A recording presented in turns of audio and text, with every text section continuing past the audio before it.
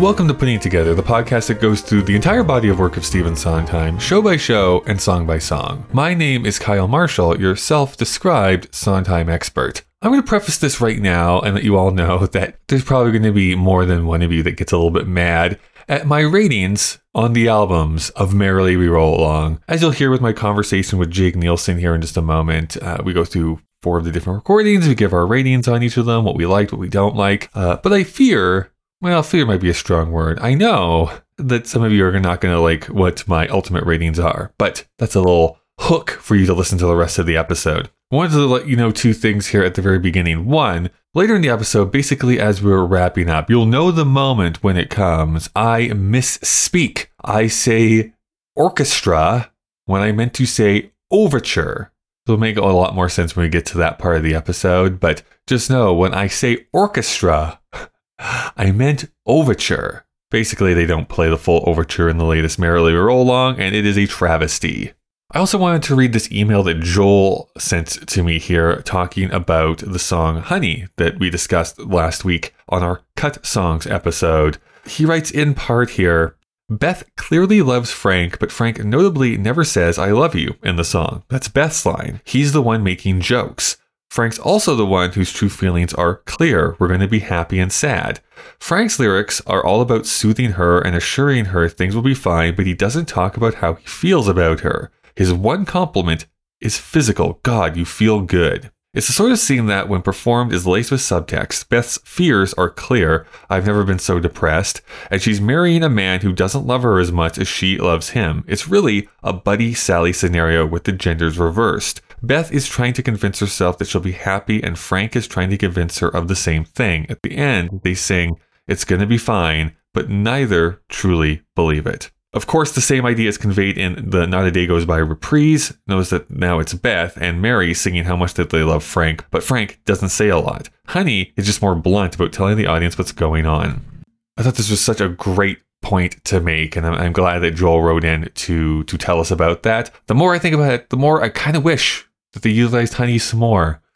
But again, I do love that Not a Day Goes By reprise so much, mostly for the music that plays underneath it. Regardless, love to know what you think. You can, of course, send emails to puttingittogetherpodcast@gmail.com. But we should probably get into my conversation about all of these different recordings of Merrily with Jake Nielsen, starting right now.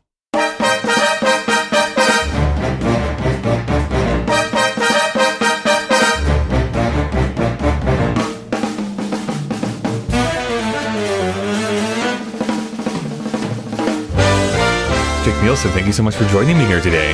Thank you so much for having me, Kyle. I'm such a big fan of the show. I'm so excited to be here. You know, even from your website, you're a writer, a director, composer. So I think my first question is, why can't you leave something for the rest of us? I've always been such a control freak. I have sort of stepped back recently with some stage shows we've done where I've done lyrics, and I always co-write music with my co-writer Matthew. Left the book in someone else's hands, which is really, really nice. But yeah, I think with the short films I've done, I've sort of had such a clear idea of what I wanted them to be, and I really wanted to sort of strangle that creative control. But now I'm learning to let go a little bit more. Can you describe maybe your latest short film that's available for people to see? Yeah, so On Hold is this short we made. Goodness, I wrote it when I was about 24, 23. Made it when I was about 25, and then finished it when I was 26. That's when it came out, back in 2018. It is a short film. Basically, it's just completely autobiographical about a young woman who works in a call center and wants to be a musical composer, and is kind of reaching that point a few years post-university where everyone's like, well, you best become a cog real quick. And you're like, but I'm not ready yet. What? And sort of dealing with that post-university arrested development. And over the course of one day, she kind of figures out what she wants, and pretty simple. Is what she wants to not value her friendships and instead pursue money and fame? No, not really. I think maybe she... Okay. I wonder if after she leaves, because the film ends with her kind of quitting, I wonder if she does go on to down the Frank path, or I like to think that she'd probably stick around the Charlie path, or at the very least the Mary path, come a sort of embittered alcoholic who has witticisms all the time. I do want to focus on like the music element for your first appearance here. Not everyone does, but was there this moment that inspired you? It was like, oh, I think music might be the thing that I want to spend some time learning how to do. Yeah, I think it's such an odd way to get into musicals, I suppose. But Avenue Q was really my first kind of introduction. And I was like 11 years old when it came out, I think. And I was into writing comedy music and people like Tim Minchin and Eddie Perfect and Tom Lehrer and stuff as a young kid. And I would write sort of what I considered funny poems, I'm sure. I look back at them now when I throw up in my mouth. But and then I heard Avenue Q, my friend brought it in, and he was a singer, and so he had Wicked and a few other ones, and I thought, this is like comedy writing, but serious. Like you can actually do something, because I always found it very difficult to write sort of pop songs and stuff, because it was I couldn't take myself seriously enough to not laugh at that kind of lyricism. That sincerity. Yeah. Exactly, yeah. So I think that is what sort of pushed me into it, where I was like, oh, I want to do this. And then at that point, I could only write lyrics. I didn't have any musical talent, and it's still, not great. I still have a co-composer who does the more technical stuff with me. So I sort of do melodies and chords and that kind of stuff. Yeah, when I got into university was when I thought, I said to my friend, do you want to write a musical? And he said, yeah, righto. And we just really kind of figured it out as we went along. Like a dummy, he said yes. Yeah, and now 12 years later, here we are. Yeah. Still writing shows together. That's exciting though. Like in your time here together, is there something that you're the most proud of? Well, I think On Hold has been our sort of one of our most successful things. It did really well for us at festivals, and we won an Academy qualifying award, and that went pretty well. It got a translation last year into Italian, which was really exciting. But I think that, and then there's a stage show we did called Tall Poppy or Miss Australia, which is about the first ever Miss Australia, which was in the 1920s, which is just a really great story that hadn't been told. So I think those two, what I'm most proud of. We're writing something now that's much more commercial. Speaking of Merrily, yeah, we'll see how that goes, I guess.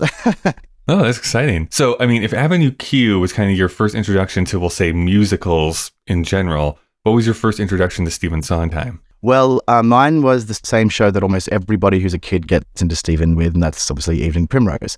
No, I'm joking. It's Into the Woods.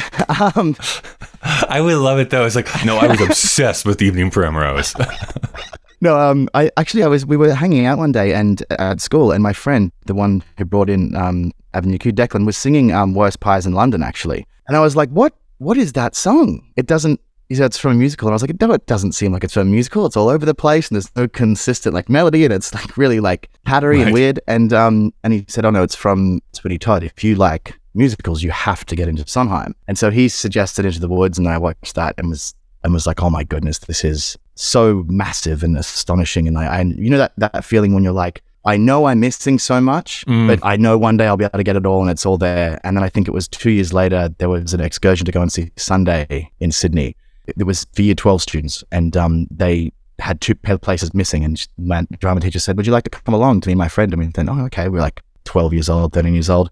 And that was the same thing where I was like, this is so touching and so impressive. And I know I'm missing 90% of it, but I'm getting enough to want more. That's awesome. From there, what was the long road to get into Merrily We Roll Along? Well, I think Merrily was one of the ones I came to later. Once I hit university, I got dived back in hardcore proper. Went to Into the Woods, Sunday, and then Company. And I think maybe, a Little Night Music first, and then finally Merrily, which is funny because I always think Merrily is one of the most approachable ones for non-converts. It's when I'm trying to get somebody into Sondheim, I usually show them Company and then maybe Merrily, partly because there's great pro shots of both, but because I think songs-wise, it's one of the easiest ones to get into. That's interesting to bring that up, and something that I don't think I've spent a lot of time talking about here in this season. I agree with you in many ways. I mean, as far as like broadly appealing to people, like there's not a whole lot of like out there music inside of Merrily We Roll Along, which can be the case for some of his other stuff. So as an in, you would think that Merrily would be more than what it is. You would, wouldn't you? I mean, I guess it was enlightening to me as I sort of dug into the history of the show afterwards and went, oh, no one liked this. And then it's still taken a while to get right. And even listening to this season of your show, I've been somewhat surprised at points at people's sort of still reticence to really call it, a brilliant piece, at least as a whole piece. I think everyone agrees that the score is pretty damn perfect. For sure. That's a great segue. Like, is this then, you've seen the pro shot then, I'm assuming? Yes, many, many times. So you've seen the pro shot, you've listened to the score. Like, do you then consider it a failure? Well, I had this answer prepared because I know you've been asking everybody. I consider it a success personally. I think that maybe partly because the material is just too close to home for me to consider it anything but. I mean, I write musicals with two of my closest friends. We've been friends since high school. and university. So it touches on too many things, and it gives me too many home truths and too many ideas that I find so both confronting and enlightening for me to call it a failure. I can see why people have issues with parts of the book. I can see why sometimes you could say it's clunky or a little bit cornball at times, and I can see why people are left wanting. But personally, for me, none of those things could touch it anywhere to move it into a failure category. Something interesting that one of your guests said, I think it might have been on the Franklin Shepherd Inc. episode, that he was left wondering what the show is trying to tell you at the end. Like if you're a young person, it's trying to tell you, stick to your path, stay on your dreams, and keep the people who are close to you important, or rather people who are important to you close. And then if you're an older person, it doesn't really have much to tell you. And I guess, well, it does, because it'll say, well, yes, you did do the right thing by sticking to what was important to you, or God forbid you didn't, and maybe now's the time to change. I feel there's still a bit of hope at the end of the show in the rewritten version, the 85 version, because when we come back to Frank and he's doing the closing eyes and swallowing thing and taking that snapshot, and to me that says he's remembering what he's just gone over, and he maybe have learned something from it, and perhaps, and maybe I'm being far too optimistic here, but perhaps there is a chance for mending fences between him and Mary and Charlie, and perhaps he will go back and say, oh, okay, I just spent the last 2 hours going over my life backwards, and I've come to the conclusion that I'm a complete ass. In many ways, this could be looked at in the most charitable of ways as an updated version of A Christmas Carol, right? You're going through these different time periods to hopefully be shown that, hey, yes, I'm this old miser person, but I can still change. I can still mend the fences that I have broken along the way. We don't ever see that resolution, but I think that can be what gets instilled in this, especially in the new modern staging. From that pro shot from 2013, you could read it as him sitting on those steps and his life flashing before his eyes before coming back and being like, hey, I remember sitting on this rooftop. Maybe I should go back to that line of thinking, if you want to be charitable to the reading of it. Yes, I think you're right. I think otherwise the ending is sort of, I don't know what else, I mean, I'm sure there's lots of things you can draw from it, but I don't think you could say that interpretation is not a pretty solid one, like that he's sitting there and going back and missing that and wanting that moment again. And he even says in the first scene, if I could be back with Charlie and do it all again, then I would. I'd do it in a second, and I hate my life and all that kind of stuff.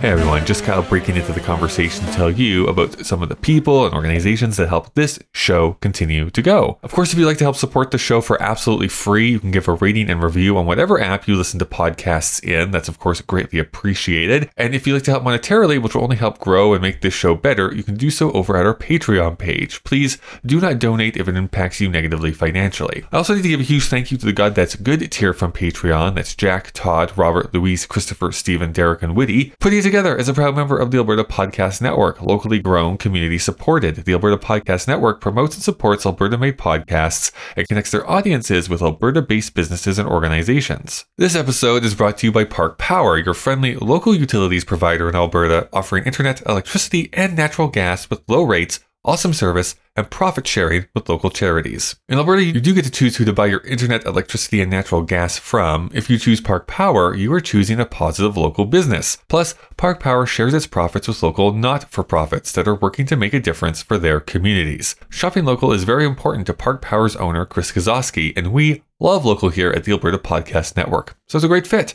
Learn more at parkpower.ca. This week we're also brought to you by the Alberta Podcast Network, so let's go and listen to one of our other great shows. In the warring megatowers of a cyberpunk dystopia, bored teenagers use their modified hoverboards to sneak into other dimensions. It's dangerous. It's stupid. It's completely outlawed by the giant corporations that own the entire world. And it's the coolest thing ever. This is Slug Blaster. Brinley is going to use her beam like a grappling hook. Scampican, foam jet right to the center of the disc. A bunch of lightning just sort of crackles around him. This is our chance to put our crew on the map. It pleases me to know that I have done well. At the last possible moment, you fire. Quantum Kickflip returns with an all-new adventure. Season 2 premieres Wednesday, October 5th.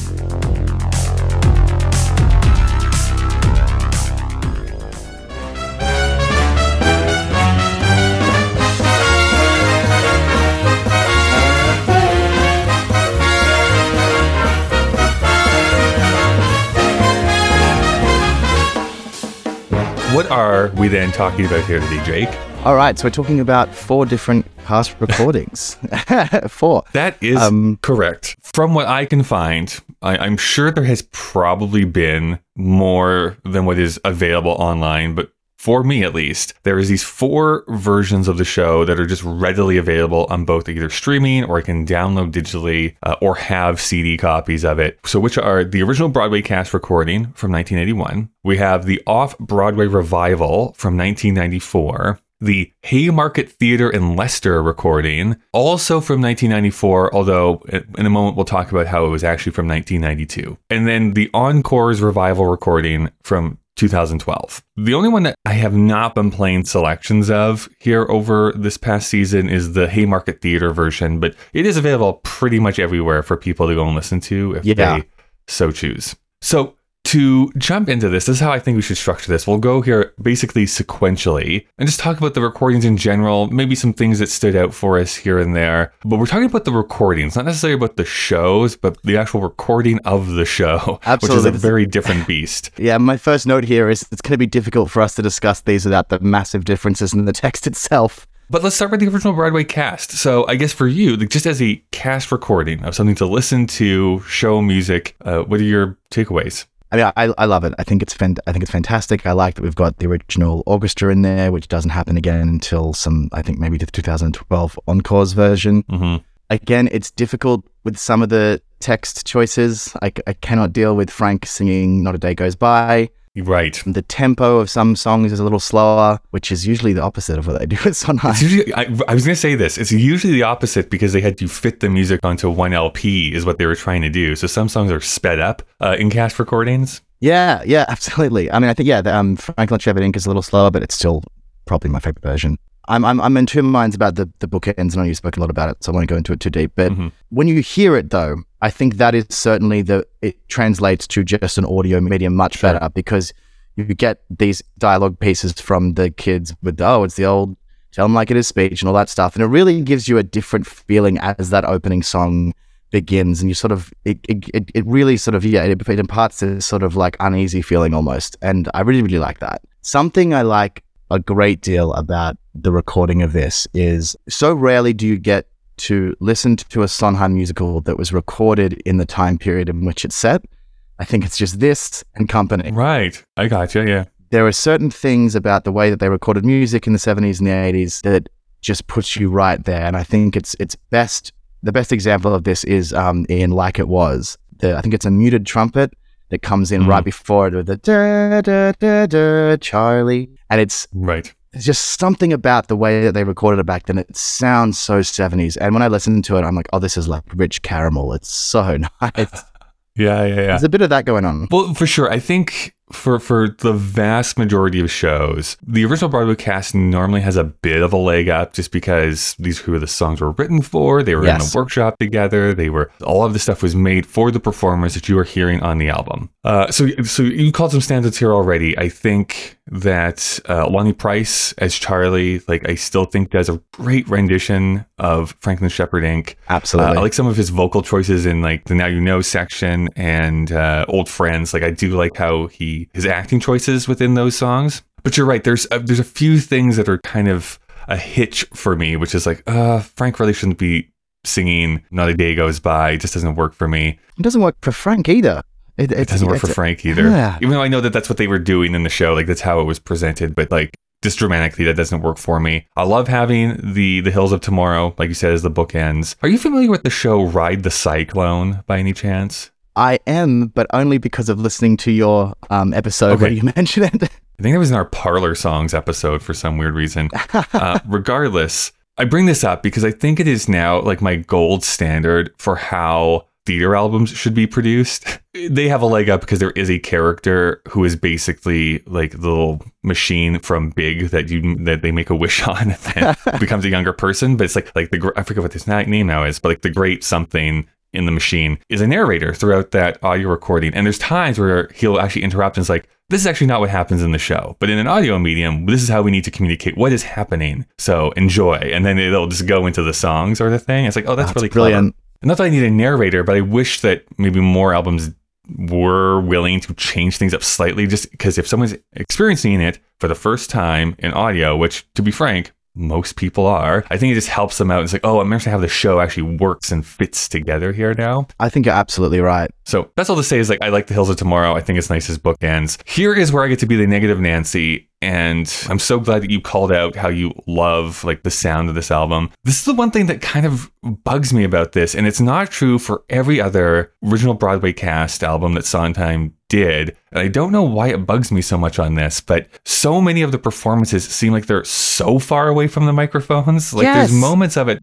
where it's like, could you just move them closer a bit? Because the orchestration's beautiful. They're so good. And then some of the performances, like, what are they saying? Like, they're so far away, it seems, that they're just not being picked up properly. I don't know what that is. I don't know why it sounds like that to me sometimes. I completely agree. And I don't know what it is either, because you can look at things like Little Night Music original recording, and that has that echoey... Even the original recording of Company does not sound like that. So and they have that echoey kind of like that high reverb quality, but it's still, you can still hear them mixed very well with the orchestra. Whereas in here, it does kind of feel a bit like that. And I wonder if it was time, or they thought that maybe the kids didn't have which I don't think it was that. I don't know. I mean, I think it has to be something like time and money, where it's like, hey, we're making this album, which, like, by all rights should not have even been made because it closes in 2 weeks. We're going to make this album. We have like 3 hours to do this. So just come in, record, and get out. I wonder if they just didn't do very many, like, retakes. That might have been it. I mean, or maybe they spent all their time trying to get the main characters kind of down. And so they're like, all right, throw the chorus in now. And I do think that also on that same note, there are elements of this which do pull it back for me as not my favorite of the four we're discussing, in that there's little elements that seem a little bit messy, that is not quite as tight. Opening Doors is an example where it's just not quite as tight as it is in some of the other casts, where they're dropping consonants, or they're not in exact unison. It's not quite as fast. And I wonder if that was maybe because of the same rushed kind of thing. Yeah, I don't know if I'm making this up. I feel bad now. I've been reading a lot of Sondheim books here recently, basically preparing for my Sunday in the Park with George season, and now they're all getting jumbled. But I think it might be from the Paul Gemignani book that just came out last year. There's just a quick little aside about how, like, the Merrily recording, the orchestra is actually ahead of some of the singers in a couple of instances. Yeah. Where they're actually not aligned. So it's Gemignani trying to, like, oh, this is going off the rails, so let me just, like, do this little thing. And then, okay, now we're back in time with the people who are singing. So it feels like it might have been just a rush job to get it pressed. I think you're absolutely right, Carl. I think that's probably what happened. Regardless, still, some of the performances in this are super great. As far as, like, the orchestrations go, it's probably my favorite Opening Doors from the four that we're going to talk about today. Yeah, I can see that. From the orchestrations, I'll talk about vocally here in a moment, how I think there's a better one. Okay, if you had to, if I was to press you, one, is there a standout song for you from this album? I think Frank Let Shepard would come second, I think. But I think that Our Time is my standout for this album. And that's simply because it's probably the only time when the cast is the age of the characters in that song. And of course, it works better to have 40-year-olds playing 20-year-olds because they have that experience and they learned that lesson quickly, I think, and every subsequent cast has been done that way. But when you're talking just audio, that song cannot be matched with a 40-year-old trying to get back to that place. Whereas these guys, even though, their dreams were dashed days before, they were still 20, they were still in a Sondheim show, they were still at the beginning of their lives. And I think you can hear that. If not, maybe I'm sort of projecting in the quality of their actual performance. Something is stirring, shifting ground, it's just begun. Edges are blurring all around, and yesterday is done. Feel the flow. I probably am projecting as well. It almost feels like they're devastated because they probably were devastated coming in to record this. But yeah, I agree that Our Time recording is phenomenal from that original Broadway cast. Yeah, it's fantastic. What about you? Do you have a favorite from the OBC? Yeah, I mean, I'll say that I agree with you. Our Time is great. Probably maybe the one that snuck up on me. I think I admitted this here earlier in the season. There was a song that I used to skip all the time, and now it's become one of my favorites, which is Like It Was. And I love how Ann Morrison sings that song. I can retroactively go back in time and call myself an idiot because I don't know why I had such a weirdness about that song, which has now become one of my favorites. I don't know who we are anymore, and I'm starting not to care. Look at us, Charlie. Nothing's the way that it was. I want it the way that it was.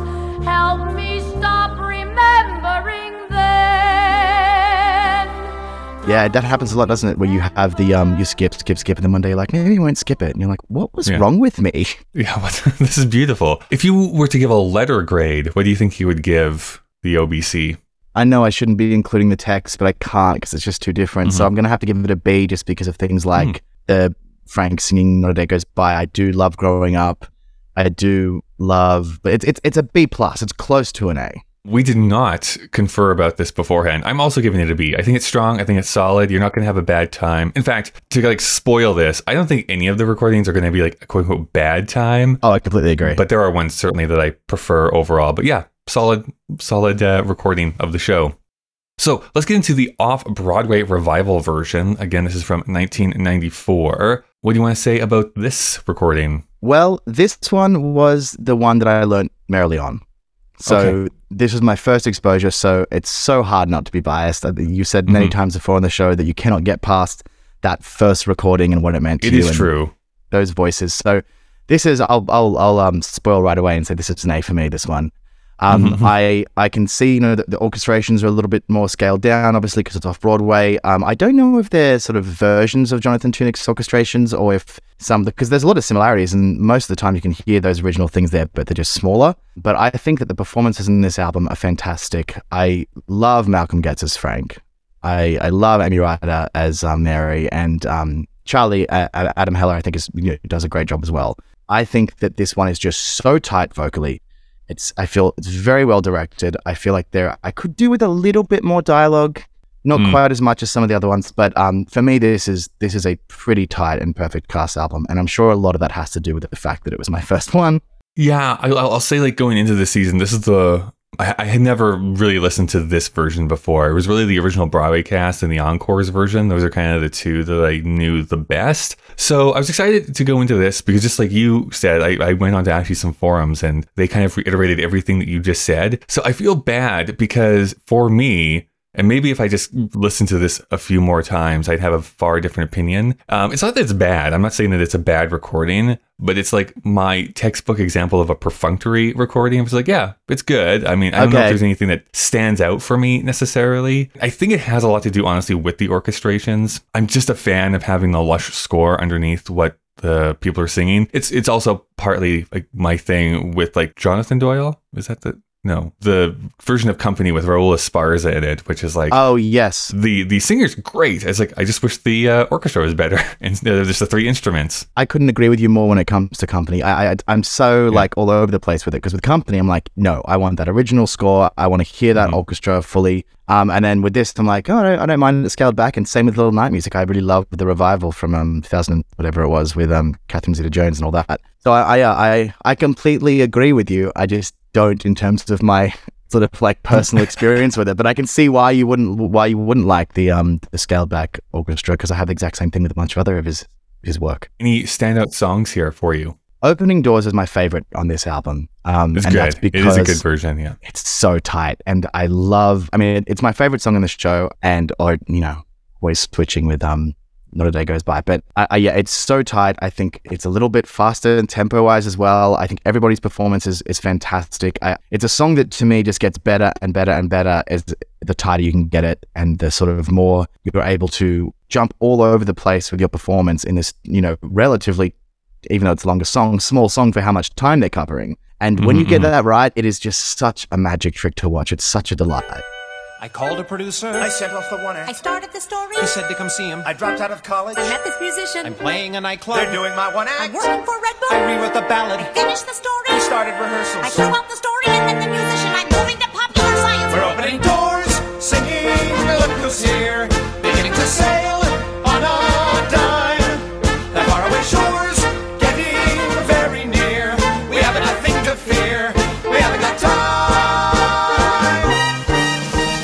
Basically, this is the big thing. It sounds like so stupid to say it out loud, but it's like, as long as you follow the text, you're not going to have a bad time with opening doors, right? That's what I mean. It's like, you don't have to do anything flashy, just like what's written on the page. It's going to be great. So just follow what's on the page sort of thing. Do you have a favorite from this one? I was trying to kind of narrow it down, to be honest. Like, I think one thing I forgot to mention about the original Broadway cast is that the other inclusion, I've come fully around here now and do prefer Rich and Happy over That Frank. Oh, I see. Yeah, so I do prefer Rich and Happy, I think, actually, over top of it. That being said, I like the introduction to the show quite a bit. After that orchestra and going right into That Frank, I think works extremely well inside of this recording. Bursts onto the stage, yeah. I said, Frank, this picture is a watershed. I said, Frank, one day you'll run my studio. I said, Frank, will you listen to that response? I said, Frank really knows what the public wants. I said, Frank, this picture is a watershed. Know what I'm having? What? Not much fun. It's up there with my favorite It's a Hit recordings as well. I think they do a really good job with that. Absolutely. Section. I guess that Frank thing is just going to be one of those things where, like, I would agree with the reasons why you think it's better, and I think you probably agree with the reasons why I think that vice versa, Rich is Happy is better, and why I think that Frank is a better choice. But I guess it just comes down to your personal taste, doesn't it? Really? Yeah, I know. I honestly, I started the season being like, I think I like that Frank better, and then the more I think about it, and the more I explore these songs, it's like, no, I think Rich and Happy is actually a better reason to have it in. Well, on that actually, this version, I think does a much better version of the quiet. That Frank, he handled that well. Yes, they put it right after the no pool, which I think is so funny because it's this huge explosion of noise, and then suddenly this whispered lyrics. And I think in the Leicester version, they do just figured out what the A stands for. That's the lead into that moment, and I think it works so much better with the poor Frank after no Paul.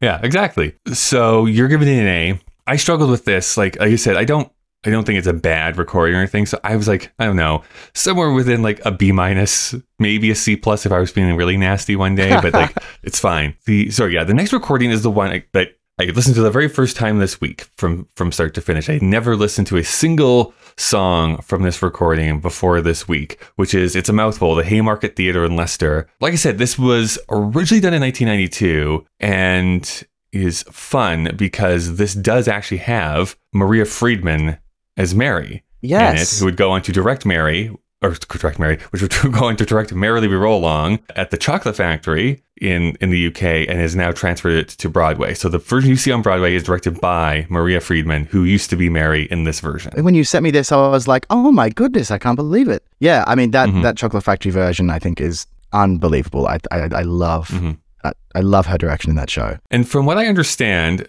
to be fair, this is from Wikipedia, it's a really convoluted sentence, but from what I understand, this is the version that goes on to win Best Musical at the award ceremony that's in the UK.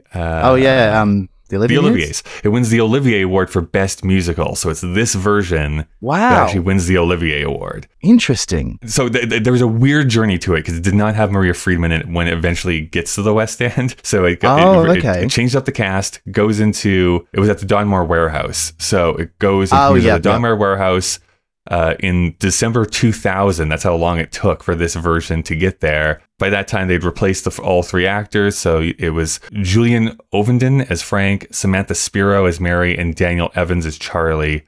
And then they win the Olivier Award for Best Musical that year. But it was the same version that got there. Wow, that's fantastic. It's interesting that she went on to direct it, because I wonder how much of her experience in that production sort of made her fall in love with the show. And then I wonder, it's interesting if she was thinking right back then, this is how I would do it. This might be sacrilegious, and I apologize, but I don't love her as Mary. Yeah. I'm sure it might be a visual thing, but when I'm listening just to the audio, and I respect her, I think she's a great actor, and I think that she's an unbelievable director, but I just didn't feel her as Mary at all. Yeah, this probably has my least favorite of the performances, I guess, just acting choices within it. Vocally, I think that they're doing some interesting things here, and there's some interesting recording bits that they put in. I'm talking about It's a Hit again. this is the only one that actually does include the joke that's supposed to happen at the end of that song, which is the people coming out of the theater and being like, yeah, it was okay. And then they finish with it's a hit. So like that's fun to hear that included in the recording. They do a lot of that, don't they? There's a lot of dialogue in this that I think is very helpful. I do think it might be a bit of a double-edged sword, though, because there's these moments that sort of happen visually on stage, like when Frank leaves with Gussie, and in the Chocolate Factory version, he just takes the phone off the hook and places it on the piano and then sort of walks off, and it's this dramatic moment because it's only audio. You hear him go, can I get the Downtown Club, please? And it doesn't really work for me because it's like kind of too polite for him in that moment. Well, it also does the thing that I absolutely can't stand. I know this is such a weirdness of me, so I want to preface this. This is a weird thing that I do not like. I actually don't mind if there's a bit of setup to the song, so a little bit of dialogue at the beginning. I can't stand when it's at the end of a song. For whatever reason, it's like, no, put that at the beginning of the next track. Yeah, no, I agree with what you're saying, for sure, because you want it to be like, bum, and then finish. Yeah, and then we're ending, because they do like the performance of Good Thing Going at the party, and then they have a bit of the Blob that goes on, and then there's the part 2 that starts as another song, but they have so much of what is really a part of the Blob as at the end of the A Good Thing Going track. Anyways, drives me nuts. I don't know what it is about it, but it drives me nuts. I agree completely, and I think you are 100% right with that. It's very irritating. Just really quickly on Maria Friedman's Mary, what I think I was going, why don't I like this? Why is it annoying me? And then I put my finger on it. It's when in Old Friends Part 1 and Like It Was, I think it happens the most. It's very shaky and weak, her voice. Not weak in terms of like its power, but it feels very like a wilting flower type. And I just don't buy Mary like that. Compared to say like Amy Ryder or Jenna Russell in the Chocolate Factory version, who both managed to be vulnerable but still with strength and sturdiness. And I love Mary's character so much. And I think this moment works, which is trying to get Charlie around and still has that Mary confidence and is sure of what she's saying. Well, even if I believe it's Lindsay Mendez who's on Broadway now, powerhouse voice. So like you do need Mary to be like, bah, like she is in your face, right? Yeah. She's not a wilting flower. Not at all. No. Oh, she's so cool. I will say though, I do like the orchestrations in this one better than the previous one. I think there's a little bit more power behind them. I can see that. There's actually, this is kind of completely the opposite, but there's one, my favorite track which is so silly on this one is Transition 3. And that's because is it the one all the ones that they whistle? Because it's right after that moment, just before it's a hit. Oh, pardon me. Just before Day Goes By at the courthouse. And it is just flutes and like a triangle. And it's so light and scaled back, and it's almost plaintive because you've seen this theme enough times at this point with brass. It's quite heavy. And there's something so sad about this moment right before we see the divorce and we're getting close to the end of Act 1. You can kind of feel that. And it's just dun, dun, dun, dun, dun. And it's just like, something's been lost in this moment, in this scene beforehand. So I love what they've done with that, which isn't really on the other ones. Yesterday is done. See the pretty countryside. Merrily we roll along, gathering dreams. Traveling's the fun, flashing by the countryside. And this is also the one that has a lot of like I shouldn't say a lot. There is some interjections in the Bobby, Jackie, and Jack section that I've never heard before. Yeah. In a recording at least. Because there's little interjections and jokes happening in between some of the stanzas. It's like, I actually don't think I've ever heard this on a recording before. Obviously, I must have seen it when I watched the pro shot, but somehow I've forgotten about it. That's why it's so nice to go over a bunch of different recordings, isn't it? Because you sort of keep learning little bits. It's lovely. It's like unlocking little things like, that's how this works. That's great. Yeah. Oh, I've also got, why does Beth sound, and this is so rude, but Beth sounds to me like she's like 40 in this show for some reason. And I don't know what it is, and I don't know if it's her southern accent. It's actually Phyllis Diller. She's just like smoking a cigarette. It's great. Yeah. Oh, Elaine Stritch is Beth. It's Beth. Not seeing this visually, maybe it works completely well visually, but as an auditory medium, it's like, ooh, they sound a lot older than what I think they should be. And Beth's a weird one because you can kind of have her it's like 20 or 30 because she only comes in towards the True enough. You don't really see her by the end. So I actually ended up liking this a little bit more than I thought it was going to from the start of it, because it was like, okay, yeah, I've now heard this three different times. Is there anything new that this is going to bring to me? So I did end up liking it. I'll be very honest though, I'll probably never return back to listening to this album again. I agree. I have my other two favorites that I'm going to go back to, but it's not, again, as I said at the beginning, it's not bad. If you have this accessible to you, it's worth a listen for sure. Oh, absolutely. I mean, just for those little dialogue things alone, and some of the things that you don't get at any of the other albums, it's certainly worth a listen. And I think I will go back maybe at some point, but I think you're right. You sort of stick to your two favorites, don't you? Yeah. I will reveal this right now as a special treat, I guess. But I've been working on this for like the last 3 weeks or so, and I don't know when it's going to be ready. So who knows? Maybe it's been released already. I'm trying to make like my official like Sondheim playlist, like, and then share out. And that's what it is. Like, I very rarely go outside of like 2 different cast recordings. Where it's like, I like this song from this one and this one from this one, and then picking my favorite songs from like the whole entire catalog, which it's actually been very tricky. And then finding out how to put them in the order that I think makes the most sense is actually the trickiest. It's very difficult to rate things that you absolutely love, isn't it? Because you start to get all weirdly emotional about it, where you're like, well, I can't put that there because what would Sondheim think? And oh no, I don't want to upset Dot because she's so... you start getting really weird with it. And it's you're splitting hairs at a certain point. It's like, both of these I think are A+, but what do I think is more A+ than this one? You start over-obsessing, really. That's so exciting that you're doing that. I can't wait to listen to it. It's 50-something songs strong right now, so I'm trying to figure out how to maneuver that. But that's all to say. Yeah, like I said, I basically have this tied with the off-Broadway version, so somewhere in that B- C+ territory. It's kind of right there. Perfectly adequate, in my opinion. Perfectly okay. What would you give it as a letter grade? Oh, I'm going to give it a B-, I think. Okay, so we get to the 2012 Encore's version. This is where my bias starts to show through, because this really is like the first version of Merrily I listened to. This is kind of how I was first introduced to it, as one of the last Sondheim shows I was like really getting into. So for a lot of it, like, this is how I hear Merrily a lot of times in my head, even though, again, I do acknowledge that the original Broadway cast does a few of them like better, but for whatever reason, this is what I immediately go back to. Before I talk about my opinions, what is your overall impression of this Encore's album?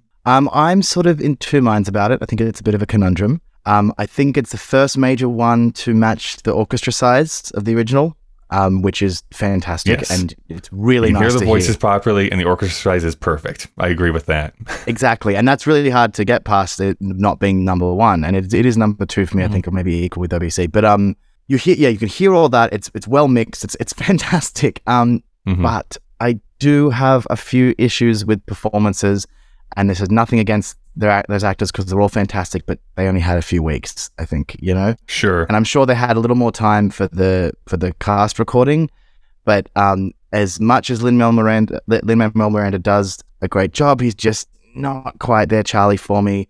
Same with all of them, really, all the main three. And again, they all do a really good job, and it could just be because I heard the other ones first. That's interesting, because I would probably agree with you with 2 out of the 3, but there's actually one that I think is actually great. What was it? Like capital G great, which is Scelia Keenan-Bolger, who I think is phenomenal in this one. Oh. I love her performance as Mary. And there's certain vocalizations and ways that she does things, like her, like, I'm having a breakdown in Opening Doors, still makes me laugh. I don't know what it is, but she does such a great job in that section. I think she grew on me as I went and listened to this one, because I'll confess, this is one of the ones that I, up until I knew I was doing this episode, listened to probably the least, except for obviously Lester, because I didn't know it existed. And I think that she grew on me quite a bit as well. I agree with you. I think some of her vocal decisions and the choices she's making are really, really spot on Mary. Yeah, if I'm going to be gracious about it, I think that Lin-Manuel, if he had been given, I don't know, 2-3 more weeks, I think would have probably nailed it exactly right. I agree. It's a hard thing, because I think I know this is like scandalous to say now, because there's been a lot of like blowback on Lin-Manuel Miranda as an artist, but like, I think he's a talented performer. I think he's a really gifted composer and lyricist himself. But the one criticism that I do agree with sometimes, like, you always know it's Lin-Manuel. Like, there's no way around it. But that is also true from classic Broadway. You always knew it was Carol Channing singing. There's no way around Carol Channing singing. Exactly. It's something that we've sort of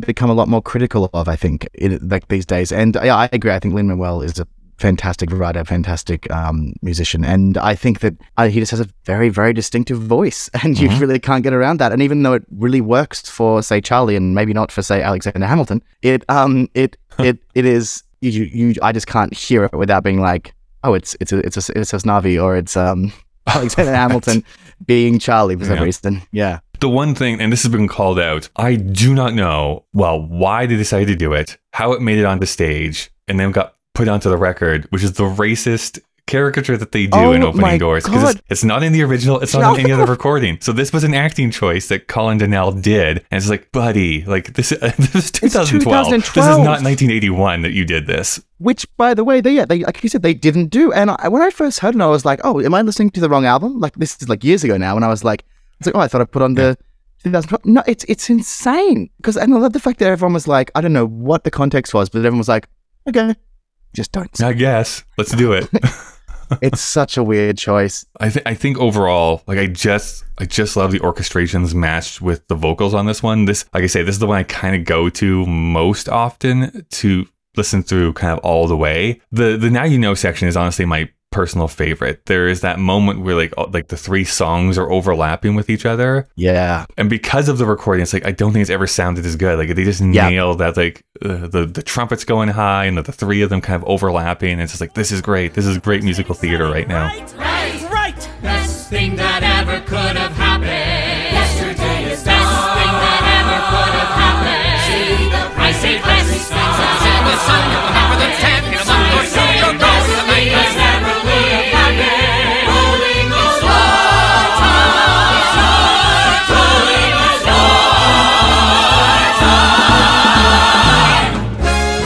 I completely agree with you on that. I think Now You Know also in obviously all the versions except the original. I love the fact that I think the lyrics start so much slower and replicate what an actual conversation would be. And I don't mean slower in tempo, but they sort of start off like, I think the first line in the OBC is like, she'll get a new dame, you'll write a new show, and it's like, what? It's like it cuts into it really quickly. Whereas you've made a mistake, so you're singing the blues, so you'll take some time to go visit some places. Like it really starts slower in the themes, and as opposed to having like all these like, get a new woman, and here's another platitude, and here's another metaphor, like right off the back. I think it was a really good rewrite. And yeah, I agree. I love this version of that song. Mm-hmm. One thing I also wanted to say was I love Betsy Wolfe as Beth in this version. She's great singer. Yeah. And I think she actually, funnily enough, probably does one of my favorite.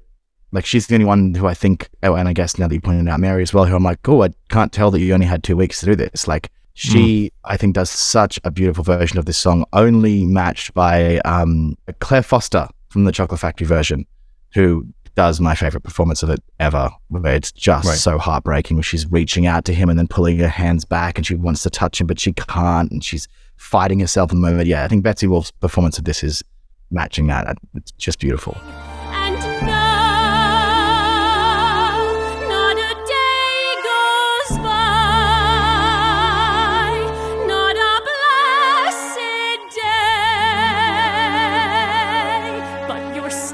Somehow part of my life, and you won't go away, so there's hell to pay.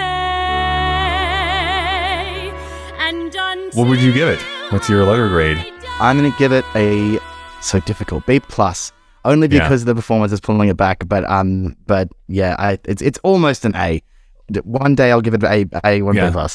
I agree. B+, maybe A-. I was feeling like very generous on a certain day. This is what I'm actually the most excited about with this off-Broadway version. I would assume, I guess I can't assume anymore, but I would assume they'll be making a recording of that performance.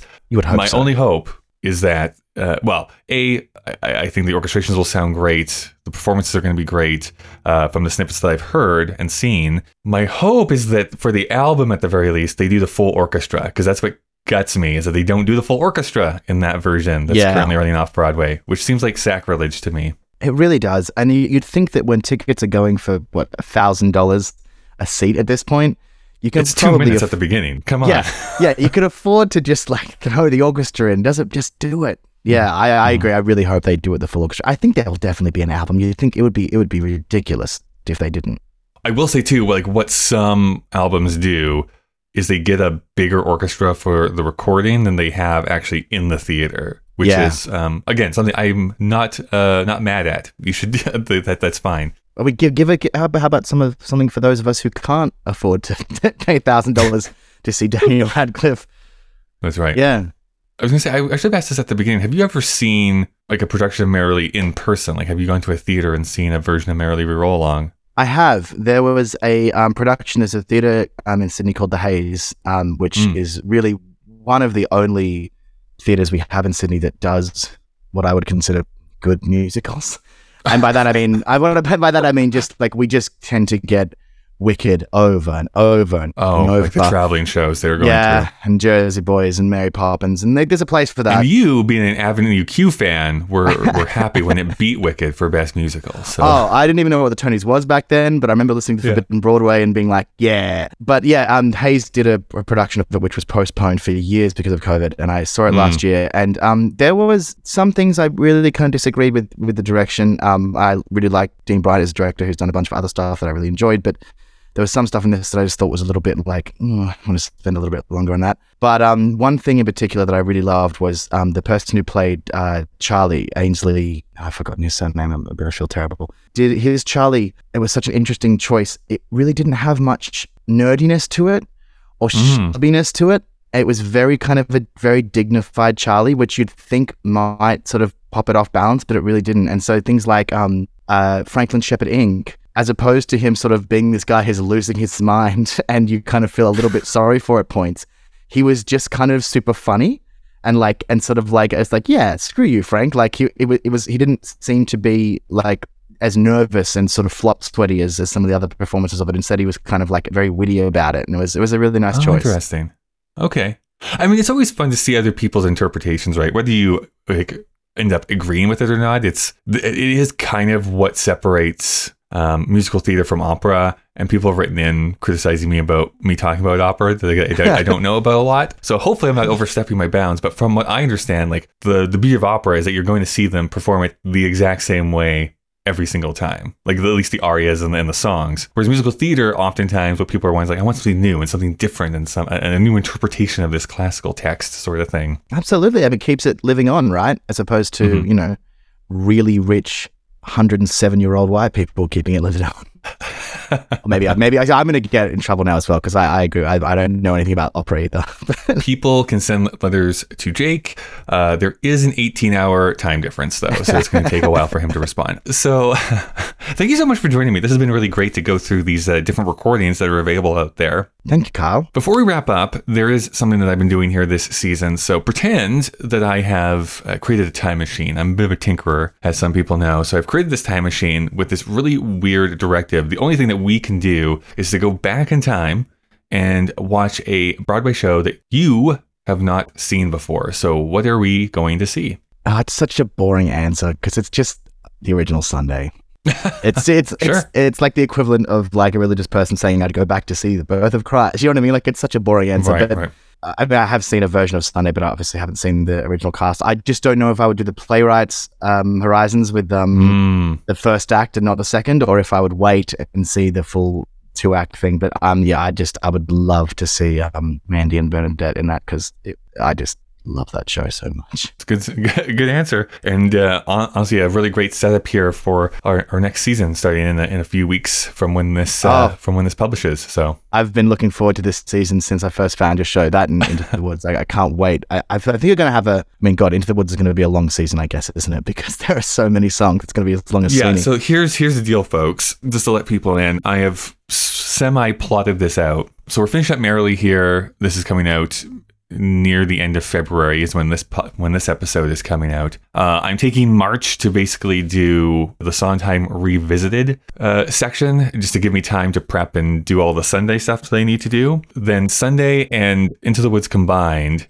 is going to take us through the rest of the year, and I won't have finished Into the Woods yet. I'll be like 2/3 of the way through it. Wow. So this year is basically finishing up Merrily, all of Sunday, and 2/3 of Into the Woods is really what we're going to get through. What are you going to do? I mean, I'm sure someone else has asked this. In fact, I know they have. But what are you going to do when you hit the end of it? Once we get through, I mean, maybe the Buñuel, or have you pronounced it, project will be out in some form by then. But maybe Square One will be ready to go. I'm just going to do it in reverse, actually. I'm just going to start from the bend and go right back to the very beginning again. No, I mean, to answer your question realistically, I don't know. I've actually thought a little bit about it. Luckily, I think I have 3 more years before I really have to worry about it. But whether it continues on, if I end it, if I keep talking about Sondheim, I just kind of just pick out random songs here and there, or the more drastic thing is pick a different composer and go through their entire body of work. But I don't know who that would be or what I'd want to do. What's that? I said William Finn would be nice for me and about 20 other people, I suppose. That's right. That's right.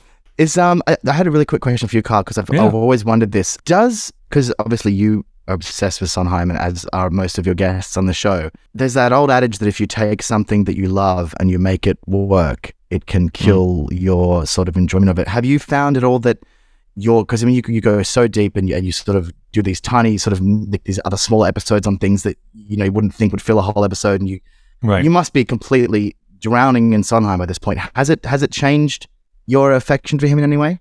Honestly, I mean this truthfully. I feel like I have a deeper appreciation for his work. Oftentimes, because of those very episodes, I was like, there's no way I am filling even like 20 minutes talking about like this song, and then we end up talking about it for 45 minutes, and it's like, oh my gosh, yeah, there's richness here, there's greatness here. Now, that's so nice to hear. Now, I will say, and I hope this comes across, I'm a huge fan.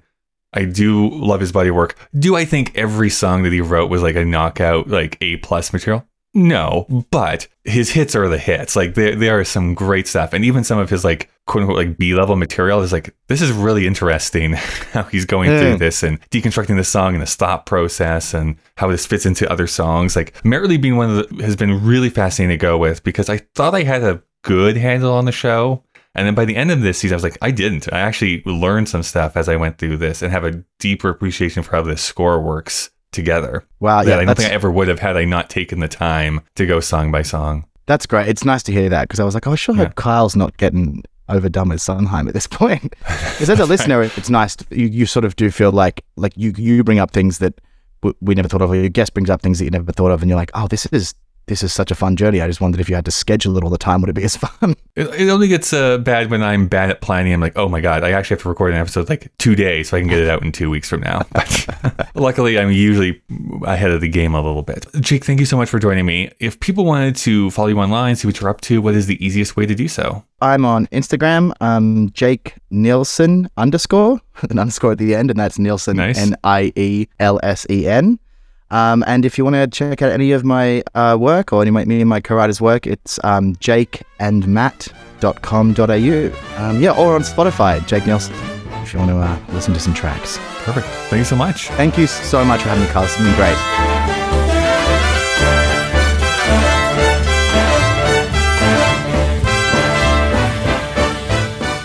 Thank you so much for listening. You can send emails to puttingittogetherpodcast@gmail.com. You can also follow Sondheim Podcast on Twitter and Instagram. And you can support the show on Patreon by going to patreon.com/puttingittogetherpodcast. Thank you to the Alberta Podcast Network and to Park Power this week. Putting It Together is available on Apple Podcasts, Google Podcasts, Spotify, and pretty much anywhere you get podcasts from.